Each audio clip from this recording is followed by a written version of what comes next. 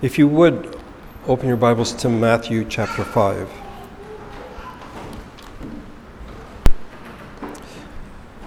Matthew chapter 5, verse number 6. Blessed are those who hunger and thirst for righteousness, for they will be filled. I think as we begin to look at this fourth beatitude, we should acknowledge that it is natural for human beings to hunger and thirst. It's natural to the human condition.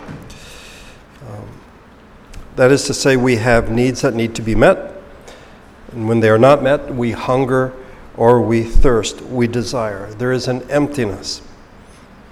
And every aspect of our beings as human beings, in fact, hungers for something. The physical is but the most obvious. That is, we need food and drink, water. Without them, within a relatively short period of time, we grow weak and eventually we will die. But there's also the mental aspect of us as human beings, that we should have, or we do have a desire, a need to learn, to be stimulated, to grow. I remember being told years ago when I was in elementary school that when you stop learning, you might as well die. That to learn is part of what it means to be human. Then there's the aesthetic part of us as human beings, the need for beauty, for creativity, to appreciate beauty, to create. And could we not say that if this part of us is not fed, that it also begins to weaken? There's the emotional aspect of us, the need to experience the range of emotions, not just the good ones, but not just the bad ones either. Then there is the social hunger, the need for human companionship, family or society. The spiritual hunger, the line from Augustine's Confessions, our hearts are restless until they find their peace in thee. And yet, I would argue that this is not what Jesus is talking about. He is not speaking of these hungers. Instead, he speaks of the one hunger, the one thirst, which is not natural to the human condition. It is, in fact, contrary to our own nature and our own desires. It is as contrary to our nature as are the other Beatitudes that we've looked at. We want to be rich, not poor. We want to be happy, not to mourn. We want to be assertive, not meek. And we want to be satisfied. We do not want to hunger and thirst. And if we were to hunger and thirst, it certainly would not be for righteousness. Yet throughout the scriptures, this is a recurring theme that we hear time and time again. Psalm 42, as the deer pants for streams of water, so my soul pants for you, O God. My soul thirsts for God, for the living God. Where can I go and meet with God? In Psalm 63, O God, you are my God. Earnestly I seek you. My soul thirsts for you. My body longs for you in a dry and weary land where there is no water. Psalm 143, I spread out my hands to you. My soul thirsts for you like a parched land. In Isaiah 55, come, all you who are thirsty, come to the waters, and you who have no money, come buy and eat. Come buy wine and milk without money and without cost. And then in Amos 8, the days are coming, declares the sovereign Lord, when I will send a famine through the land, not a famine of food or a thirst for water, but a famine of hearing the words of the Lord. So, when Jesus says, blessed are those who hunger, thirst after righteousness, this is not new to his listeners. This is not something they haven't heard before. Except you will notice that Jesus does not talk about thirsting or hungering for God, or hungering for hearing the word of God. Instead, Jesus speaks of hungering and thirsting for righteousness. So what could he mean by this beatitude? Well, the key is the word righteousness. The word righteousness, and in fact hunger, is used at least two different ways in the New Testament. We'll look at the word righteousness because I think it is the key. The first way it is used is to refer to legal righteousness. That is righteousness that is based on keeping God's law. That you keep God's law perfectly, then you have righteousness. Unfortunately, we are told by James, for whoever keeps the whole law yet stumbles at just one point is guilty of breaking all of it. This type of righteousness gives one perfect standing before God, proper legal standing with God, but we do not have the ability to keep this. It is in this sense of righteousness that we hear from Paul, as it is written, there is no one righteous, not even one. And then a few verses later, therefore no one will be declared righteous in his sight, that is in God's sight, by observing the law. Rather, through the law we become conscious of sin. So I think it's clear that in this fourth beatitude, this is not what Jesus is speaking of. But let's think for a moment. If keeping God's law means, keeping it perfectly, means that we have a relationship with God, and if we break one commandment, we've broken the whole law, then we can conclude that no one can keep the law, no one can have legal righteousness, no one can have a right relationship with God. That's correct. Well, it's terrible. Well, it absolutely is. Can anything be done? Yes, there is one thing that can be done and has been done. If there could be someone who could achieve perfect legal righteousness, that is, keep God's law perfectly, and then that person could assign his righteousness to others, where they would have the standing of having perfect legal righteousness, then they could have a right relationship with God. And this is precisely what Jesus has done. He who was perfect has given that righteousness to us. The prophet Jeremiah prophesied this centuries before. The days are coming, declares the Lord, when I will raise up to David a righteous branch, a king who will reign wisely and do what is just and right in the land. In his days Judah will be saved and Israel will live in safety. This is the name by which he will be called, the Lord our righteousness. Paul would write centuries later, after the coming of Jesus into the world, it is because of him, that is God, that you are in Christ Jesus, who has become for us wisdom from God, that is our righteousness, holiness, and redemption. And then in 2 Corinthians, God made him who had no sin to be sin for us, so that in him we might become the righteousness of God. We gave Jesus our sins, and he in turn gave us his righteousness. And then to the Philippians, that I may gain Christ and be found in him, not having a righteousness of my own that comes from the law, that is legal righteousness, but that which is through faith in Christ, the righteousness that comes from God and is by faith. This is a once-for-all event in which we come by faith to God.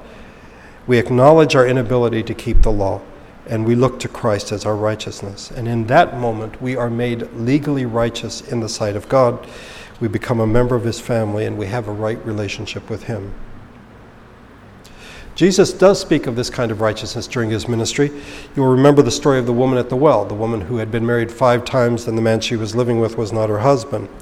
Jesus told him, and by the way, in the context of thirst, everyone who drinks this water will be thirsty again, but whoever drinks the water I will give him will never thirst. Indeed, the water I give him will become in him a spring of welling up into eternal life. This is a thirsting for salvation, a thirsting to be reconciled with God, to be made right with God, to become a part of his family. This thirst can and will be satisfied. Jesus said also in the Gospel of John, I am the bread of life. He who comes to me will never go hungry, and he who believes in me will never be thirsty. But this can't be what Jesus is speaking of, because he says, blessed are those who hunger and thirst after righteousness. So we have 2 different ways in which hunger and thirst is used and righteousness is used. In the one we've seen, it is legal righteousness, that which speaks of our salvation. There's a second type of righteousness, and that is what Jesus refers to here. It points to moral righteousness. It refers to a righteous character or righteous conduct before God. We see that it is impossible for us to be made right with God by keeping the law perfectly, by our own efforts. However, once we are reconciled to God through Jesus, we become the children of God, a change takes place. We've changed sides, if you wish. We were in the kingdom of darkness, now we are in the kingdom of light. We are now the children of God. Now that we are citizens of this new kingdom, does God expect anything of us? Yes, he expects us to live righteous lives, that our conduct is to be righteous, our character is to be righteous. In what areas is God expecting us to be righteous? Is it only in our private lives? Well, it's certainly there, but I would argue it's in every area of our lives. In our family, community, in our callings, our vocations, in all that we think or do or say, we are to follow God's commands. We are to be obedient. It is this meaning of righteousness that Jesus intends here in this fourth beatitude. One might challenge, though, and say, Damon, how do you know that that's the case? Well, if you look at the Gospel of Matthew, every time he uses the word righteousness, it has this sense of moral righteousness, of doing what is right. Proper behavior. It's not to be reconciled to God, that's already happened. But now that we are reconciled, this is how we are supposed to live. So, when Jesus went down to be baptized by John, John tried to deter him, saying, I need to be baptized by you, and do you come to me? Jesus replied, let it be so now. It is proper for us to do this to fulfill all righteousness. Then John consented. In other words, this is the right thing to do. This is the obedient thing to do. And therefore Jesus was baptized. 4 other times in the Sermon on the Mount, we see the word righteousness, and I think the use is consistent. In verse number 10 of chapter 5, blessed are those who are persecuted because of righteousness, for theirs is the kingdom of heaven. That is, they are persecuted because of their behavior. And then in chapter 5, verse 20, for I tell you, unless your righteousness surpasses that of the Pharisees and the teachers of the law, you will certainly not enter the kingdom of heaven. Now this might say, wait a minute, this sounds awful like legal righteousness, that is being a part of the family of God. I don't think so. Jesus is speaking of the righteousness of those who are in the kingdom versus the behavior of those who are outside the kingdom. If you are in fact in the kingdom of God, you are to live in a particular way. And then in chapter 6, verse 1, be careful, do not do your acts of righteousness before men to be seen by them. And then at the end of chapter 6, but seek first his kingdom and righteousness, and all these things will be added to you as well. So in this beatitude, Jesus is speaking of moral righteousness, right? He's calling us to live lives of righteous character and conduct. Not exactly. If you look at it, Jesus is calling us to hunger and thirst after living lives marked by obedience.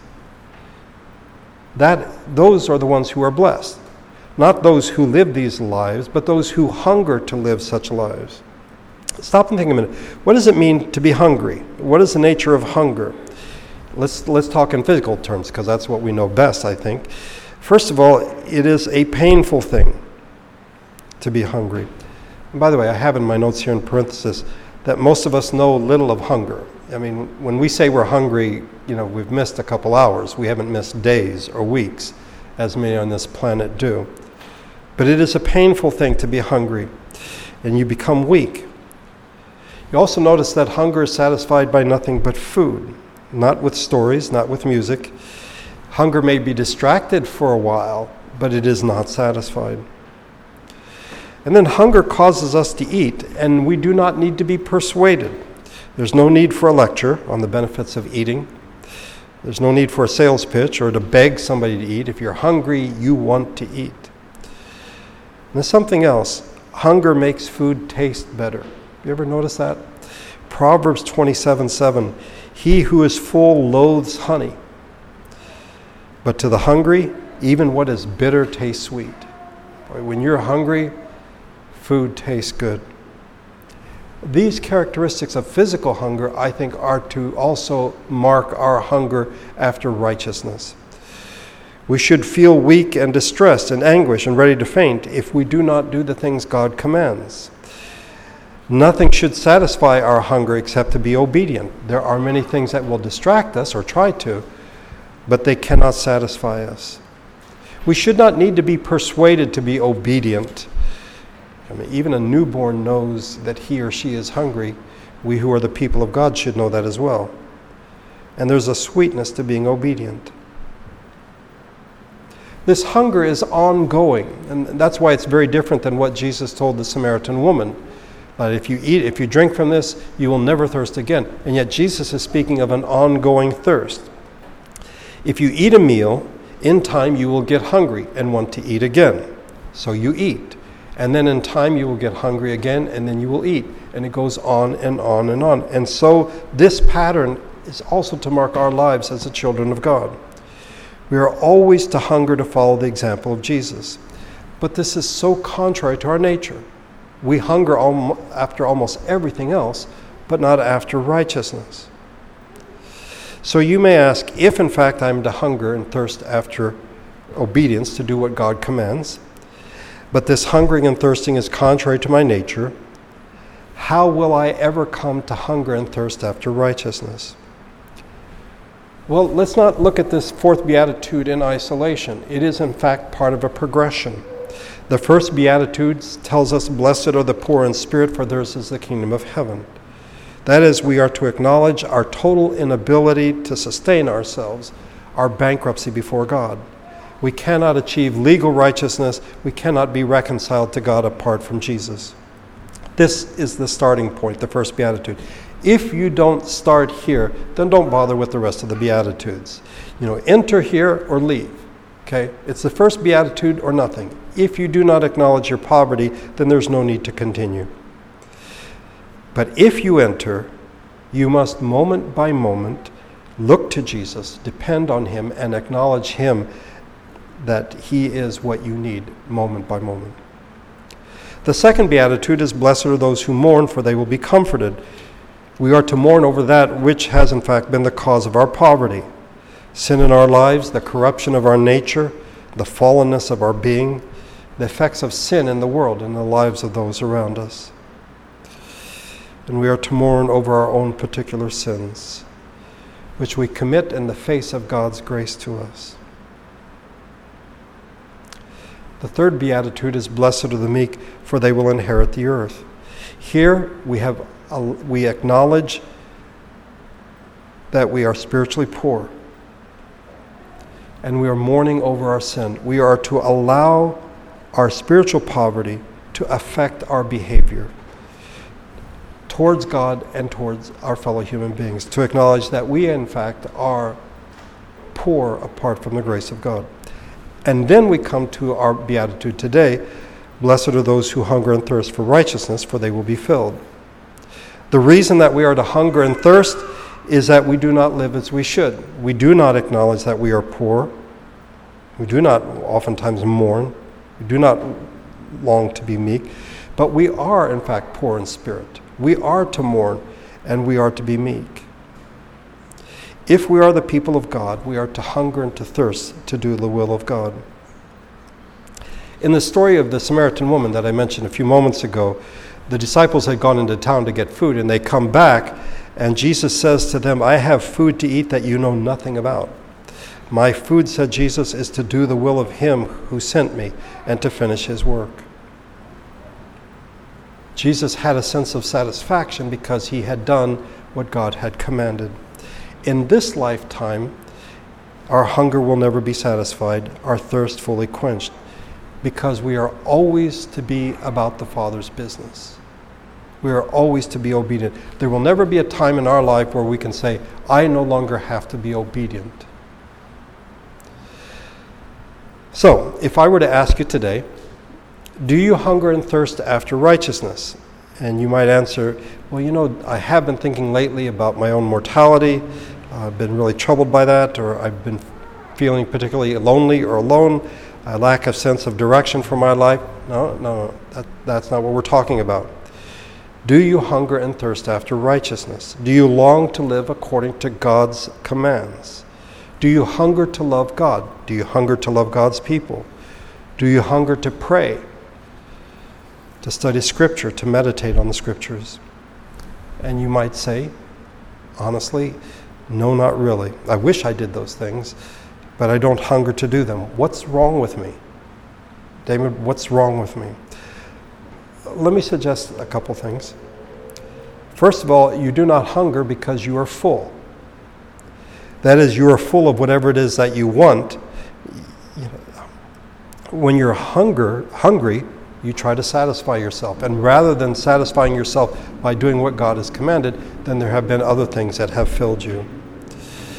And so you no longer feel hunger. You have no desire to do the things of God because your hunger, in a sense, has been satisfied. It really hasn't, but you have a sense that it has.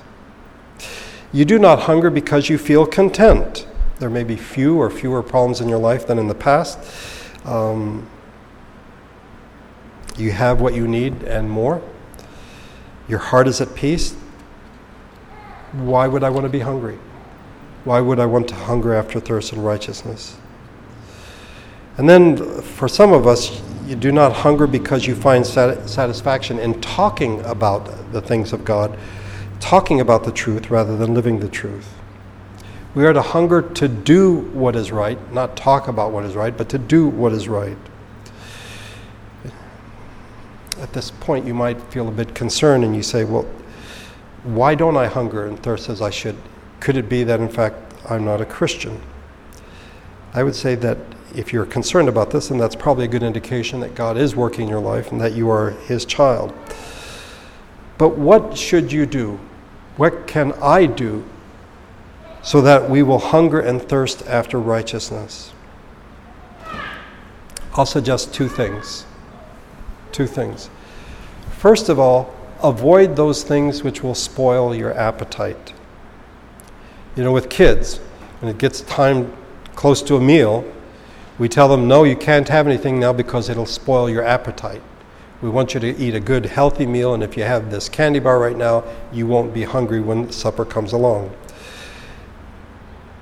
What spoils your appetite for the things of God?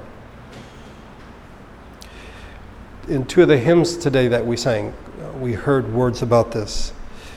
When I survey the wondrous cross, all the vain things that charm me most, I sacrifice them to His blood. And in the hymn, Be Thou my vision, riches I heed not, nor man's empty praise, Thou my inheritance now and always. So we need to ask ourselves, what charms me most? What spoils my appetite? What distracts me from doing what I should, from being obedient to God? And I think it's important for us to acknowledge that many of the things that spoil our appetite are good things. They may, in fact, be the things that God has called us to do, our callings, our vocations, our families. But have these things become the things that distract us and spoil our appetite for doing what is right? That instead of hungering and thirsting after righteousness, we've gotten so wrapped up in the things that God has given us honestly to do. These are the things we're supposed to do, but we've lost sight of the place of obedience. So first, avoid those things that spoil your appetite. And second, you need to work up an appetite. In physical hunger, exercise and activity can, in fact, create appetite for food. Likewise, I think in hungering for righteousness, we need to exercise in order to hunger. What kind of exercise? Well, it would seem trite and almost trivial to say, well, you need to read your Bible and you need to pray. Something that I think in many ways we can subvert for our own purposes. So that's sort of dangerous ground. I would say we need to exercise the Beatitudes. We need to look to the reality of our poverty. We need to meditate on this, on the reality of our inability to do what we should and our need of Jesus. And we should mourn. I think that these exercises, as we find them in the Beatitudes, in fact, are things that will work up our hunger so that we will want to do the things that we should.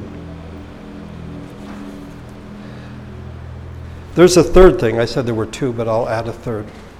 I think we must, in faith, look to God and say, make me hungry.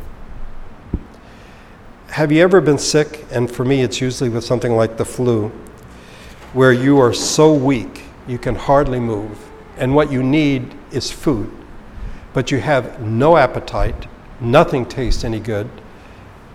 And it's almost like a vicious cycle. I need to eat in order to get stronger, but I'm so weak and I don't want to eat. So I don't eat, so I get weaker, and it's just sort of a downward spiral. I think we are to look to God and say to him, give me an appetite. Give me hunger. Create in me a hunger for righteousness, that I might hunger and thirst after righteousness. And we are told the blessing of this fourth beatitude, for they will be filled.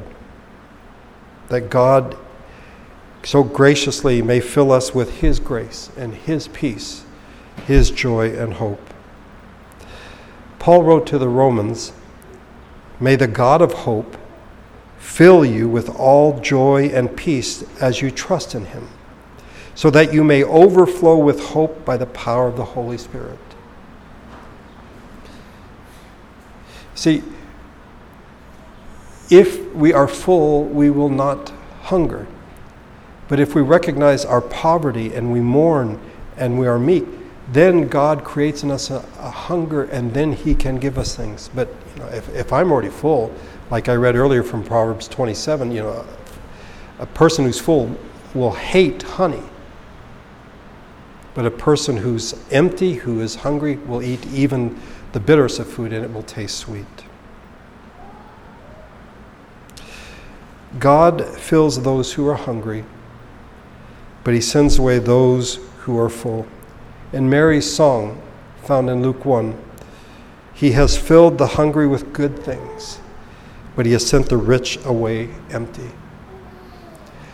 I said when we looked at Blessed are the poor in spirit, if your hands are full of things, God cannot give you anything else. Not even grace. It's when our hands are empty and we acknowledge, I am poor, that then God can give us his grace. In the same way, if we are full, then how can God give us anything? How can he fill us? Well, he can't, because we're full of other things. We will not be filled by him, we'll be filled by other things. Those things that spoil our appetite, those things that charm us, that distract us, we need to recognize them and we need to put them aside. And by God's grace, hunger and thirst to do what is right. Let's pray together.